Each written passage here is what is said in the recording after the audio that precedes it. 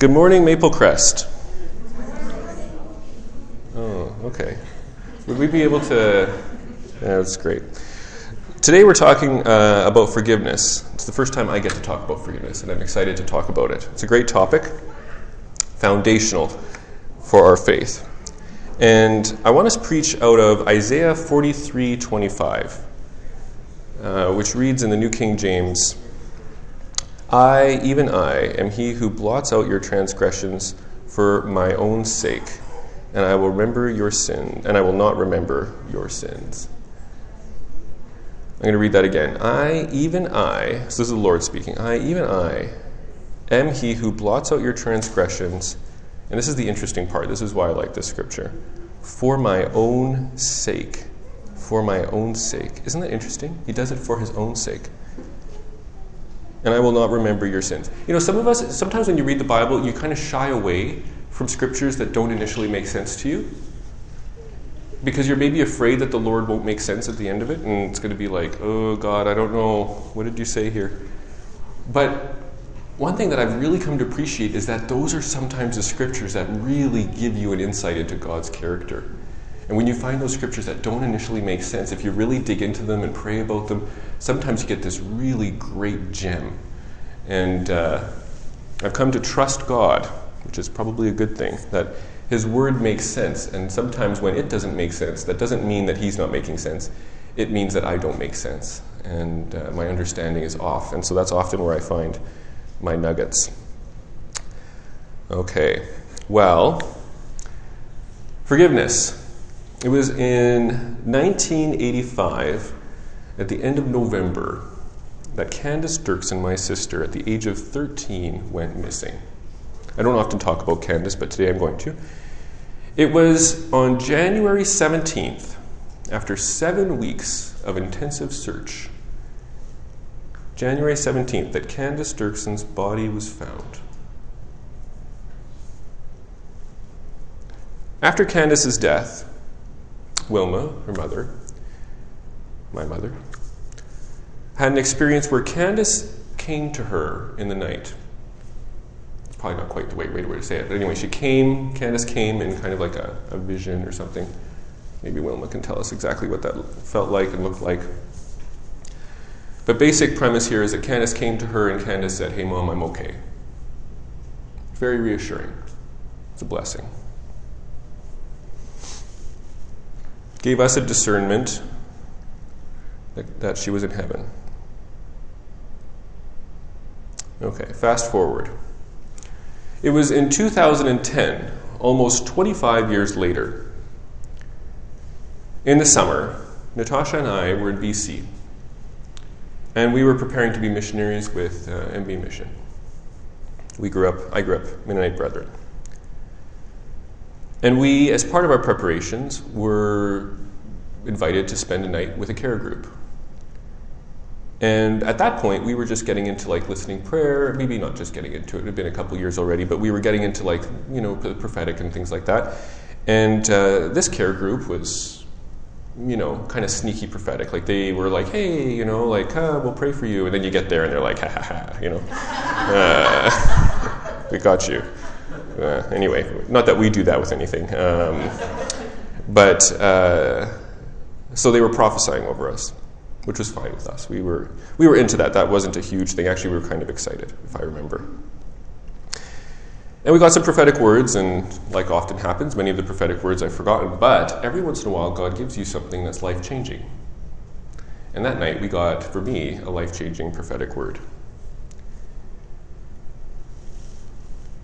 They thought that they were prophesying for us as missionaries. And so the prophetic word was, take off your sandals. You're going onto holy ground. And it went on to say, you're going into a place where you need to be sensitive. You need to be prepared and to be aware of what's happening. And you're not going to be able to do that, as the analogy goes, with your shoes on. You're going to be less sensitive. So take your sandals off. Take your shoes off, so that you can be aware of what's going to happen. Because what's going to happen is going to be very important and subtle. There's going to be things about it that aren't going to be obvious, and you're going to need to be extra aware in order to get the hints. Sounds very good for a missionary, But then he said something that was very interesting to me. He said, this prophetic word actually came a long time ago, months ago, not years, but months ago. I've never heard anybody give me a prophetic word where they told me that they had gotten the prophetic word months before and had held on to it. They may have given it to somebody else, but I'm not sure. But anyway, this prophetic word came to mind for us again. And they said, we actually got this prophetic word months ago, on January 17th. Which was very interesting to me, because that was the day that Candace went missing. So that was in the summer of 2010. Sorry, that wasn't the date that she went missing. It was the date that she was found.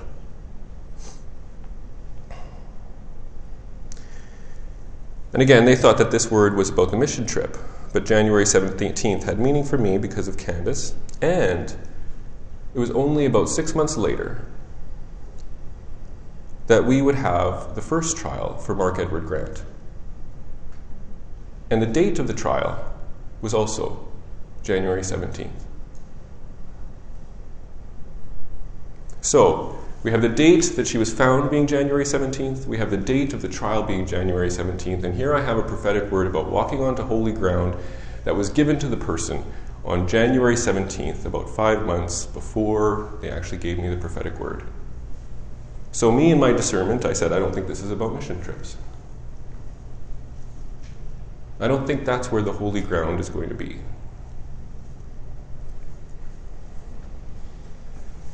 So when I went into the courtroom on January 17th for the first time, it didn't feel like I was going into courtroom.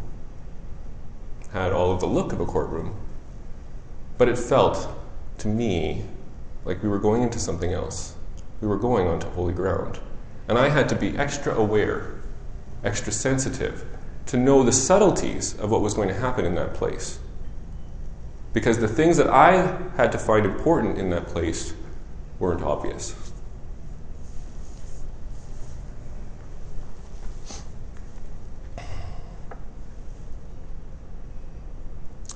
It was during the trial, which was extended, especially for court things. Normally they're done in a day or two, or maybe a week. This was like 6 weeks or something, I don't know.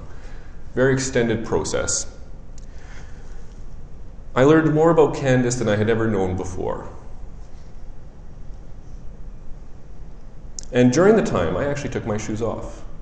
I would sit down, and I would take my shoes off, and we would listen to the story of Candace in her last moments. And as we would walk in the halls, and as we would talk to the people and the witnesses' friends or people there was lots of people coming through, talking who were from that time, who knew things from that time, we would learn different things. Here are some of the things that I learned about Candace from the trial. I learned that she suffered terribly, more than I'd ever thought. There's always these platitudes that are given to you if you're a victim of crime. Died quickly, painlessly. I hope that's true, but it's not always true. And it wasn't true here. She was basically tortured.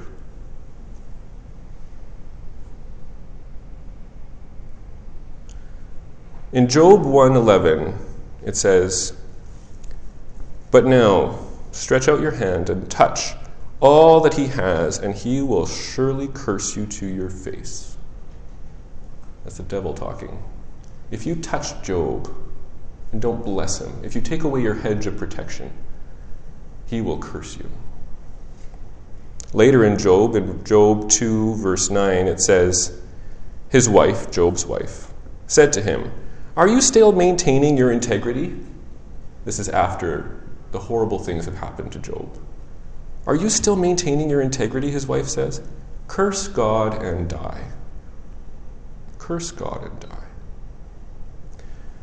I used to think of Candace as a victim, as somebody who was caught up in the winds of fate and had something horrible happen to her, and we have somehow scrounged afterwards to try to make some meaning out of it. Try to make something good come out of something bad. And don't get me wrong, it's bad. But I've come to have a different perspective on Candace's last moments. We know, at least I've discerned, that she's in heaven. She survived. Maybe before I get to the point of that, I'm going to tell one more story. There was a lady who came to Wilma who talked about Candace's last moments, and she said to us that she had been sexually assaulted by Mark Edward Grant. And that she said that she wished she could have been like Candace because she survived and Candace didn't. And so she knows that Candace said no. But she hadn't said no. And she regretted it. And she said she wished she could have been strong like Candace. You start to get a hint, if your shoes are off, sometimes, about what's happening in that moment. The subtleties of what happened in those last moments, the torture, the denial, the faith, and going to heaven in the end. I used to think that she was a victim, but I've realized that dying for your faith doesn't just look like being martyred. Dying for your faith means coming to earth, experiencing suffering, and not cursing God and dying. So many more of us are going through that test, the test of Job, just like Candace did. She was a different kind of martyr. In her 13-year-old mind, she didn't curse God and die. She said no. She stood for her faith, even in those moments of darkness. And she came out the other side. There's even evidence that God had prepared her for that moment. She had talked to Wilma beforehand. What if I die? It was just a few months before. And then Wilma said, God will continue your ministry if you die, as if you had lived.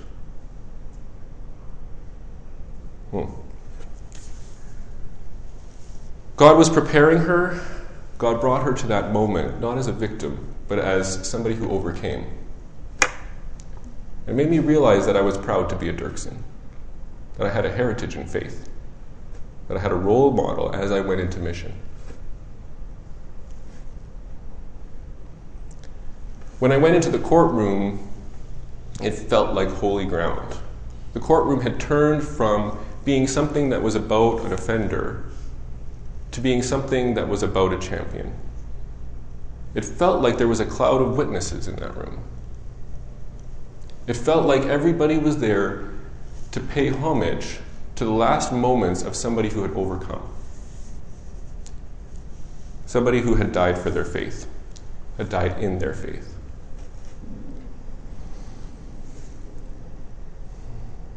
It was a prophetic moment. Today we're talking about prophetic forgiveness. An experience changes based on your perspective. An experience can change from something that's almost unbearable into something glorious if you change your perspective. Now, that story that I told you isn't really about forgiveness, not in that moment anyway.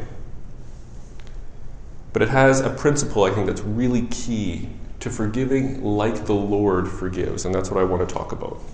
There's lots of strategies to forgive, but today I want to talk about how God forgives, or at least it's hard to say that without feeling like blasphemous or something, that I'm going to tell you how the Lord forgives, but my best next insight into how the Lord forgives. Before I talk about how God forgives, though, I'm going to talk a little bit about how humans forgive. And I have a little bit of insight into this because I'm a psychologist, and so I'm going to talk about some of the strategies that we use. One of them is to recommend it. Forgiveness is recommended. It's not really recommended first because clients don't like it, but it is recommended because it's a pain reliever. It's like an aspirin. Neurologically, it's like an aspirin in your brain. If you want less pain, forgive. If you can. It's good for you. It lowers the pain in your brain overall, which makes sense. God recommends it, and it's good for you.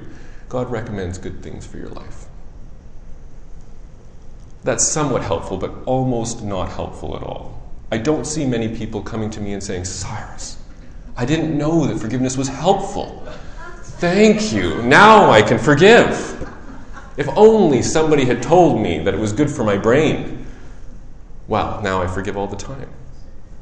I haven't had that conversation yet. I'm waiting for it. I still say it to people, but it doesn't seem to be that crux of the problem. Another one. When we're helping somebody to forgive, often we're not actually helping them to forgive. If you go to a therapist and you ask them to help you to forgive, typically what they will do is help you to empathize. They will help you to change your memory of the situation into something that's less objectionable. They will help you to understand the other person's point of view. Why would they do such a thing? Maybe they had a reason. Maybe if we can understand their perspective, we can accept their behavior. Not accepted in this, acceptance is a terrible word, just because it has, I think it should be two different words. I haven't come up with those words yet. I will one day. But anyway, acceptance in the sense that I can move on with this, not that I think it's okay.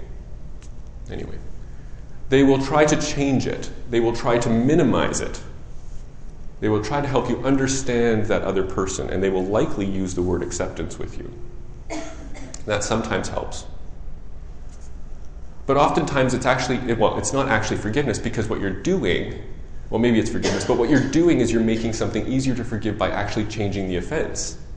So they're not helping you to forgive something terrible, they're helping you to make it less terrible so that you can use what forgiveness you already have. But if you run into somebody and they're like, no, Cyrus, there is no excuse. There is no understanding this person. What they did was horrible, and I will not minimize it. The therapist will cough, look away, and read another book afterwards, because there's really hardly anything that you can do when somebody holds on to the seriousness of the offense. How do you forgive a serious offense? I mean, most people can forgive small things. The therapist can help with that. We have to forgive every day. You can't get through the day hardly without having to forgive many times. And people can do that. But I don't see, and I'll use that word, I've thought about this, I don't see people holding on to the seriousness of the offense, and it's a serious one that causes lifelong consequences, and actually forgiving it in a serious way without God. I don't see that. I see approximations of it. I see not thinking about it, but I don't see forgiveness without God in serious matters. And I think that's really interesting. Usually it's some type of empathy, minimization, denial, and acceptance. Moving on. But not forgiveness. And that's pretty much it. You might see some other language used, but that's just about everything that a therapist has to offer. Okay, so now I want to talk about how God forgives. And to do that, I want to set this up by talking about perspective. People come to me and they ask me, Cyrus, why did this happen? Why did people do this? A couple of weeks ago, I don't know if you remember, there was a problem at a liquor mart. The crime in liquor marts has gone up in Winnipeg. People have realized that they won't do anything to stop you. You can just walk out with the liquor. And all of a sudden, there's like groups of people coming in and taking liquor. It's not just one person anymore. Like groups are coming in. I think it at least happened once. And when something significant happens, I often get a call from CJOB and they're like, Cyrus, will you come on and explain why this happens? And I'm like, sure, I can explain it. I always say yes. Then try to figure out what to say after. Hopefully they give me a few minutes to prepare. So I was on and I was talking about why would a group of people come into a liquor mart and steal. And I came to one of the most standard ways you explain awful, incomprehensible, illogical behavior, and that is they had a different perspective. It made sense to them. It made sense from their perspective. If you look at most of the worst things that humans do, if you take their point of view, if you take their worldview, their cultural, their moral standard, it makes sense. Why did he kill the cop? Well, when I went to Stony Mountain, killing a cop is like the top of the heap. Like, you're in charge of the prison if you're a cop killer. If you sexually assault a child, you're in the bottom. You have to be kept in isolation because they will hurt you. They have their own moral standard in there that's very different than ours. So is it illogical? It's logical for them. It's just not logical for us.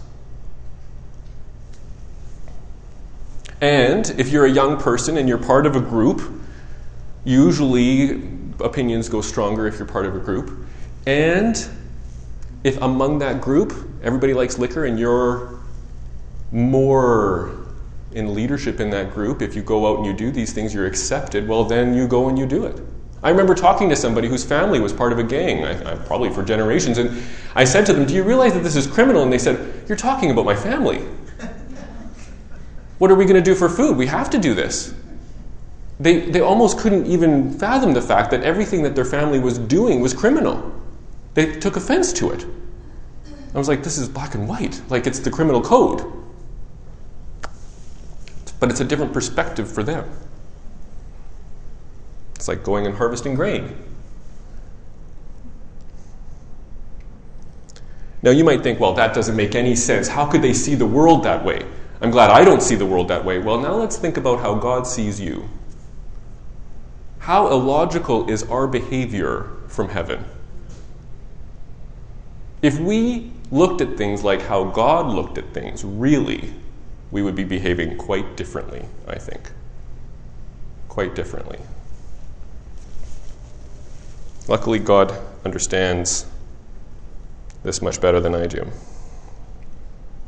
His mercy anyway. Okay. So, if you want to forgive like God, you have to see things like God.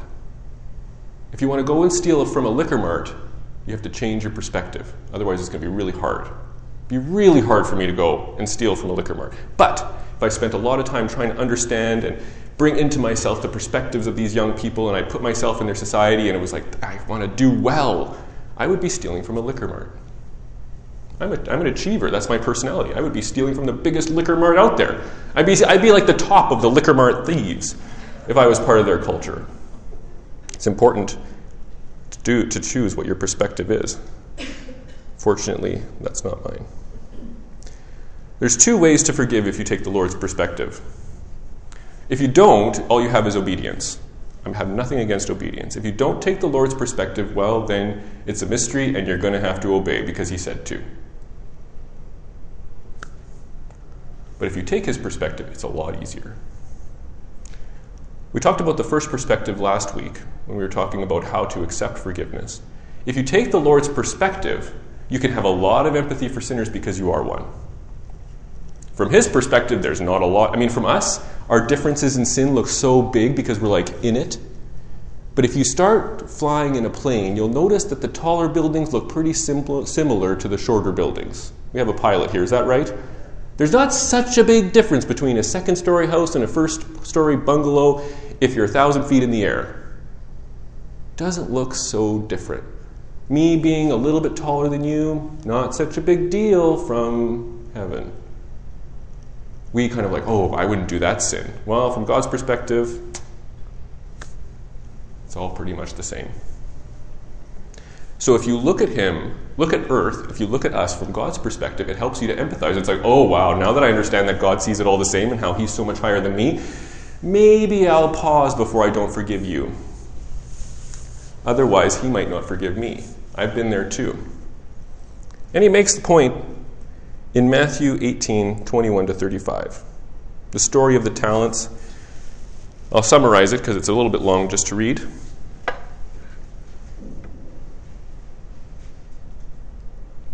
There was a man who owed 10,000 talents, but he was not able to pay. And he said, "Master, have patience with me. I will pay you all." Then the master said to the servant, "Okay, I will forgive your debt." Then that servant went out and found one of his fellow servants who owed him 100 denarii. Not even talents. I think it's a pretty big difference. And he went to the servant who owed him 100 denarii, and he took him by the throat, and he said, "Pay me what you owe." threw him into prison until he should pay the debt. Well, the king heard about this, and he said, "You wicked servant, I forgave you the debt because you begged me. Should you not have also had compassion on your fellow servant, just as I had pity on you?" And his master was angry and delivered him to the torturers until he should pay all that was due.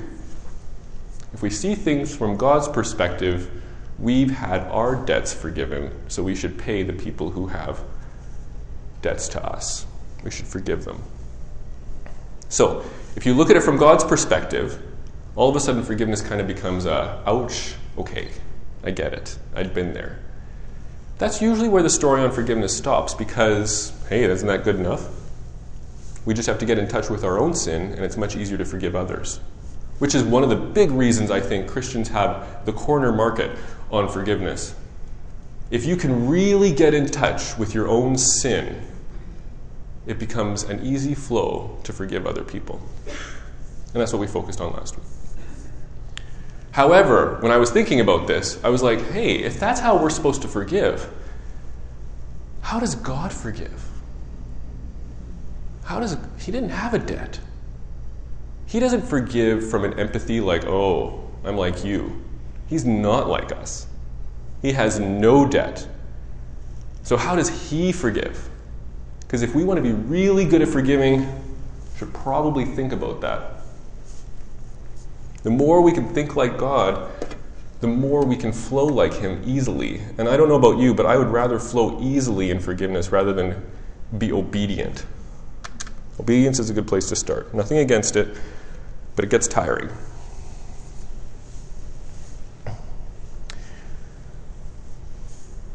It was amazing how in the trial of Mark Edward Grant, my change in perspective completely changed my feelings. We see the situation differently. And one of the big hints on how God forgives, I believe, is in Isaiah 43:25, which is the first verse I said. This is the Lord speaking, even I am he who blots out your transgressions for my own sake, and I will not remember your sins. He says these words, my own sake. What is he talking about? Now, the interpretation that I hear when I read it, when you read about this verse, is faithfulness. He's faithful to forgive. It sounds good at the beginning, but it makes absolutely no sense. And I'll tell you why. It makes sense from a human perspective to say that God is faithful to forgive. It's kind of like he didn't realize what he was getting into. Why does he forgive? Because he has to.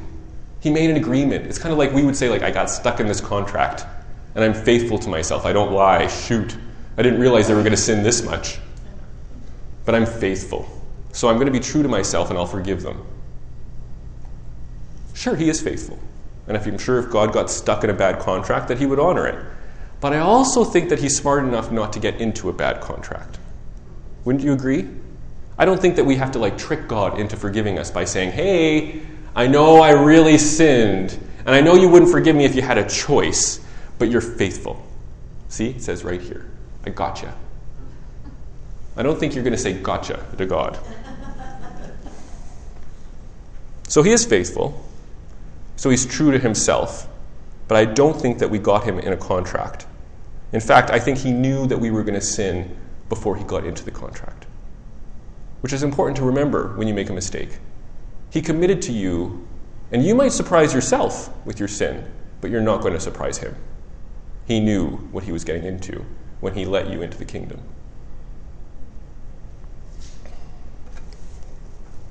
So I don't think faithfulness is what he's talking about here. Now, what he is talking about is hard to imagine. It's hard to imagine what I think he's actually talking about here. He did it for his own sake. He did it for his own sake.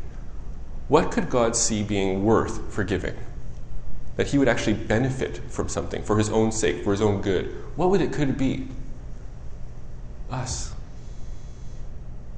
It's just hard to think of yourself. Who here has that much self-esteem? Right? You just don't think of that at first. He must have got stuck in a contract because he wouldn't want me. I can't be what he's talking about there.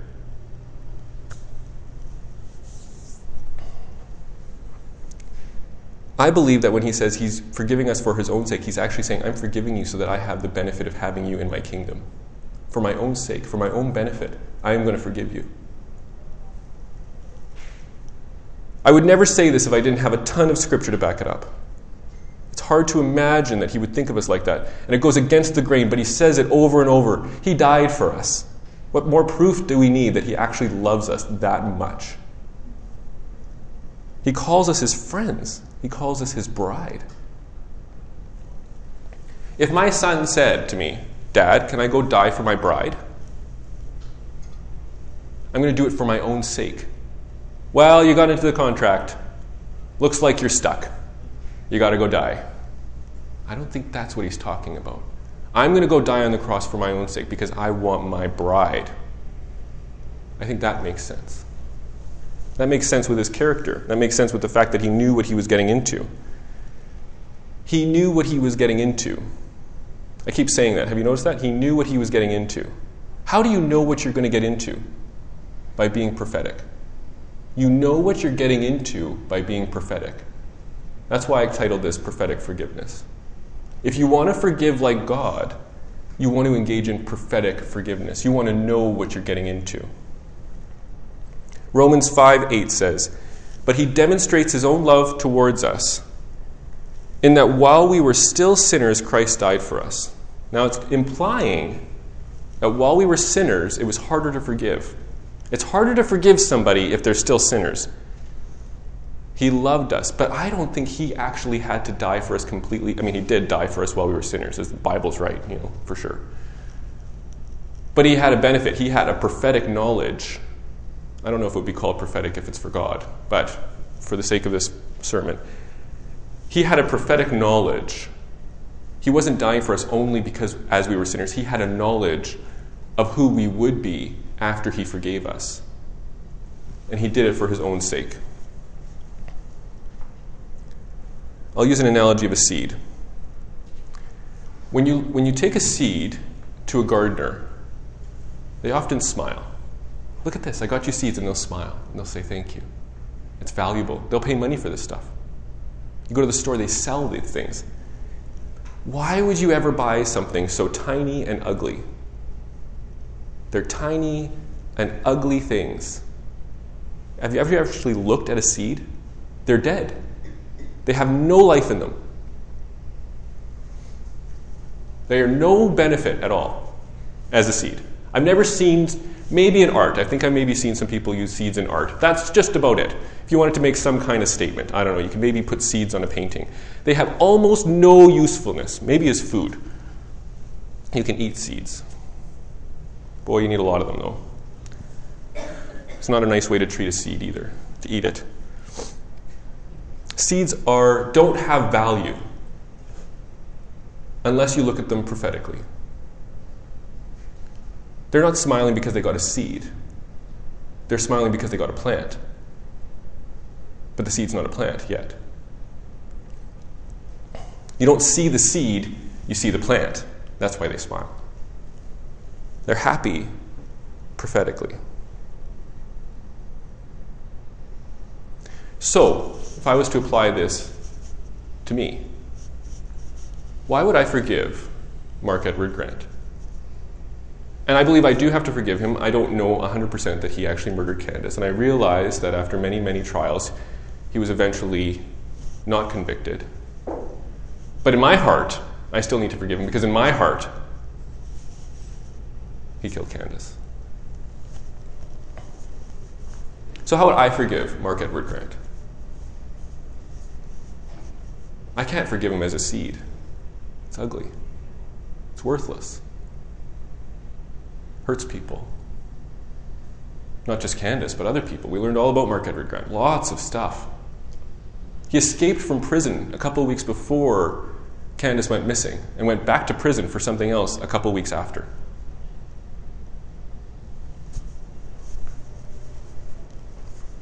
A black dead seed. But if I look at him from heaven, he looks different.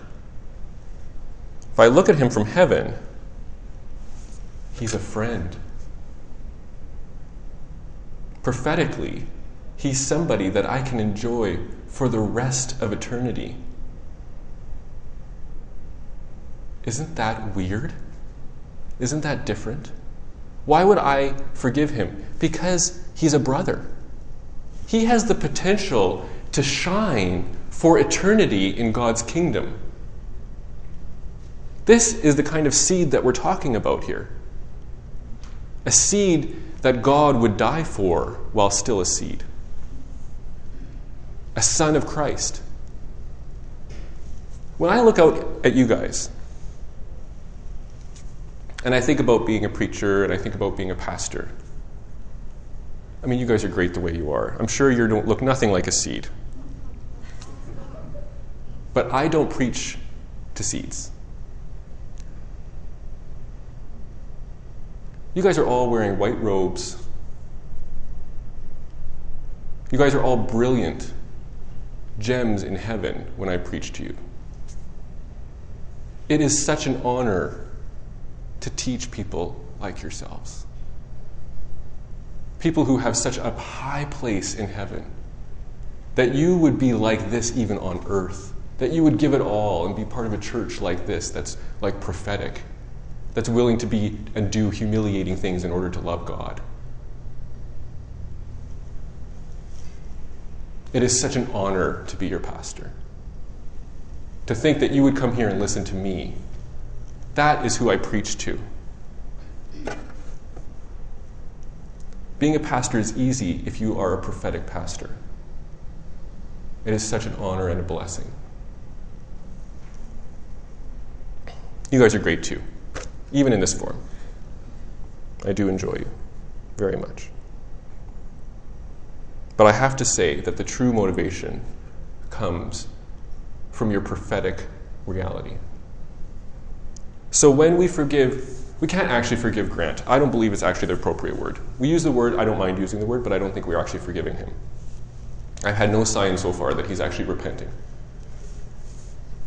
I don't mind the word because I think we are offering him forgiveness. In the same way that God has forgiven the world, in the same way that he's offering forgiveness to the world, we are attempting to forgive in that sense of like offering forgiveness to Grant.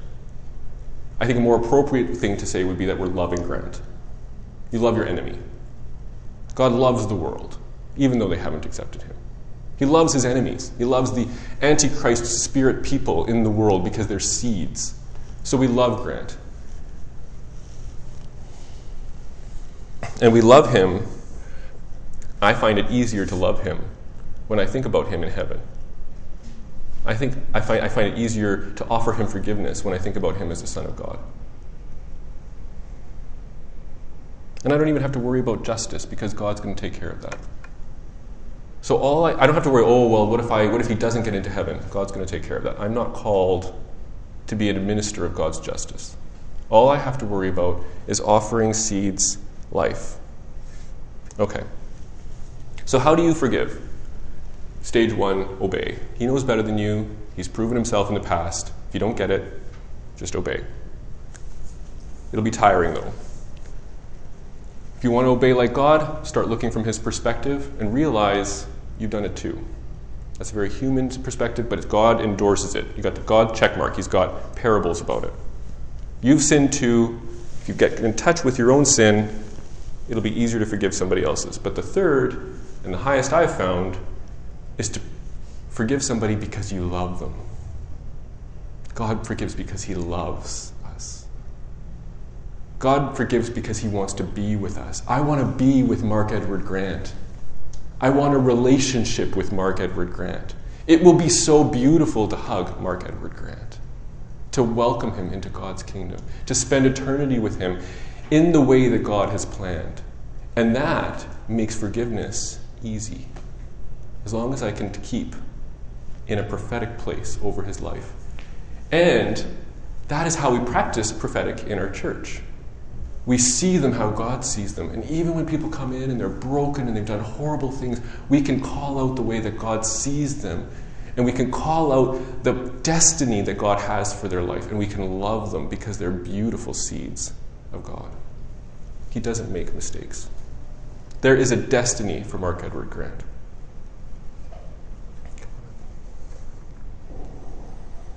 Let's pray. Lord, Thank you for this church. Thank you for creating a place where we can understand you from your perspective, where we can learn about that. Thank you for showing us and revealing more and more, and I pray for greater and greater revelations in order to help us to forgive easily. I want to move in easy forgiveness. I don't want it to be hard. I don't want it to be hard. And Lord, I pray that you would release easy forgiveness in this church, in this place. Amen.